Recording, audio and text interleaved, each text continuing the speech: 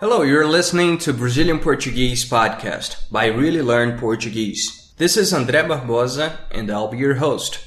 On this episode, I'll present to you the names of Olympic sports in Portuguese. This is part 1 of 4 for the Olympic sports name series. Soon we'll have more episodes on the Olympics. For this episode, I'll first say the name of the sport in English, and then I'll present it in Portuguese 3 times. Repeat after me as best you can. For some sports names, I might present an alternative way to say them. To check the spell for this vocab, go to our website, reallylearnportuguese.com, and search for this episode on the podcasts page. Let's begin. Athletics.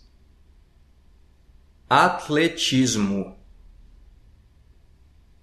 Atletismo. Atletismo. Badminton. Badminton. Badminton. Badminton. Basketball. Basquetebol. Basquetebol. A more common way to say this is basquete. Basquete. Basquete.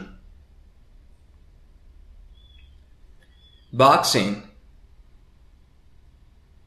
Boxe.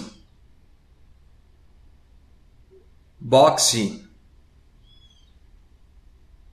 Boxe. Canoe slalom. Canoagem slalom. Canoagem slalom. Canoagem slalom. Canoe sprint. Canoagem velocidade.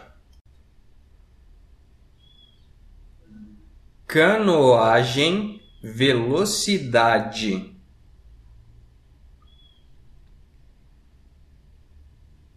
Canoagem velocidade.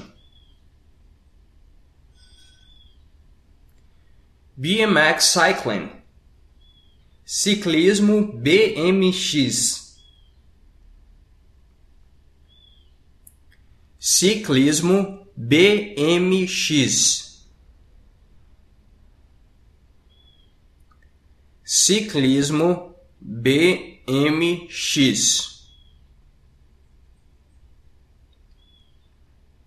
Road cycling. Ciclismo de estrada. Ciclismo de estrada. Ciclismo de estrada. Track cycling. Ciclismo de pista. Ciclismo de pista. Ciclismo de pista. Mountain bike. Ciclismo mountain bike. Ciclismo mountain bike.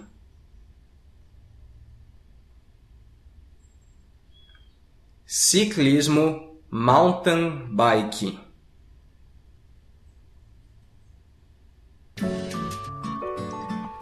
That's it for this episode. I hope you enjoyed it. If you have questions, suggestions, or comments, send us an email at contact@reallylearnportuguese.com. We'll be very glad if you share with us what you think could help you very much in your Portuguese learning strategies. Stay tuned for more episodes coming soon. Até mais!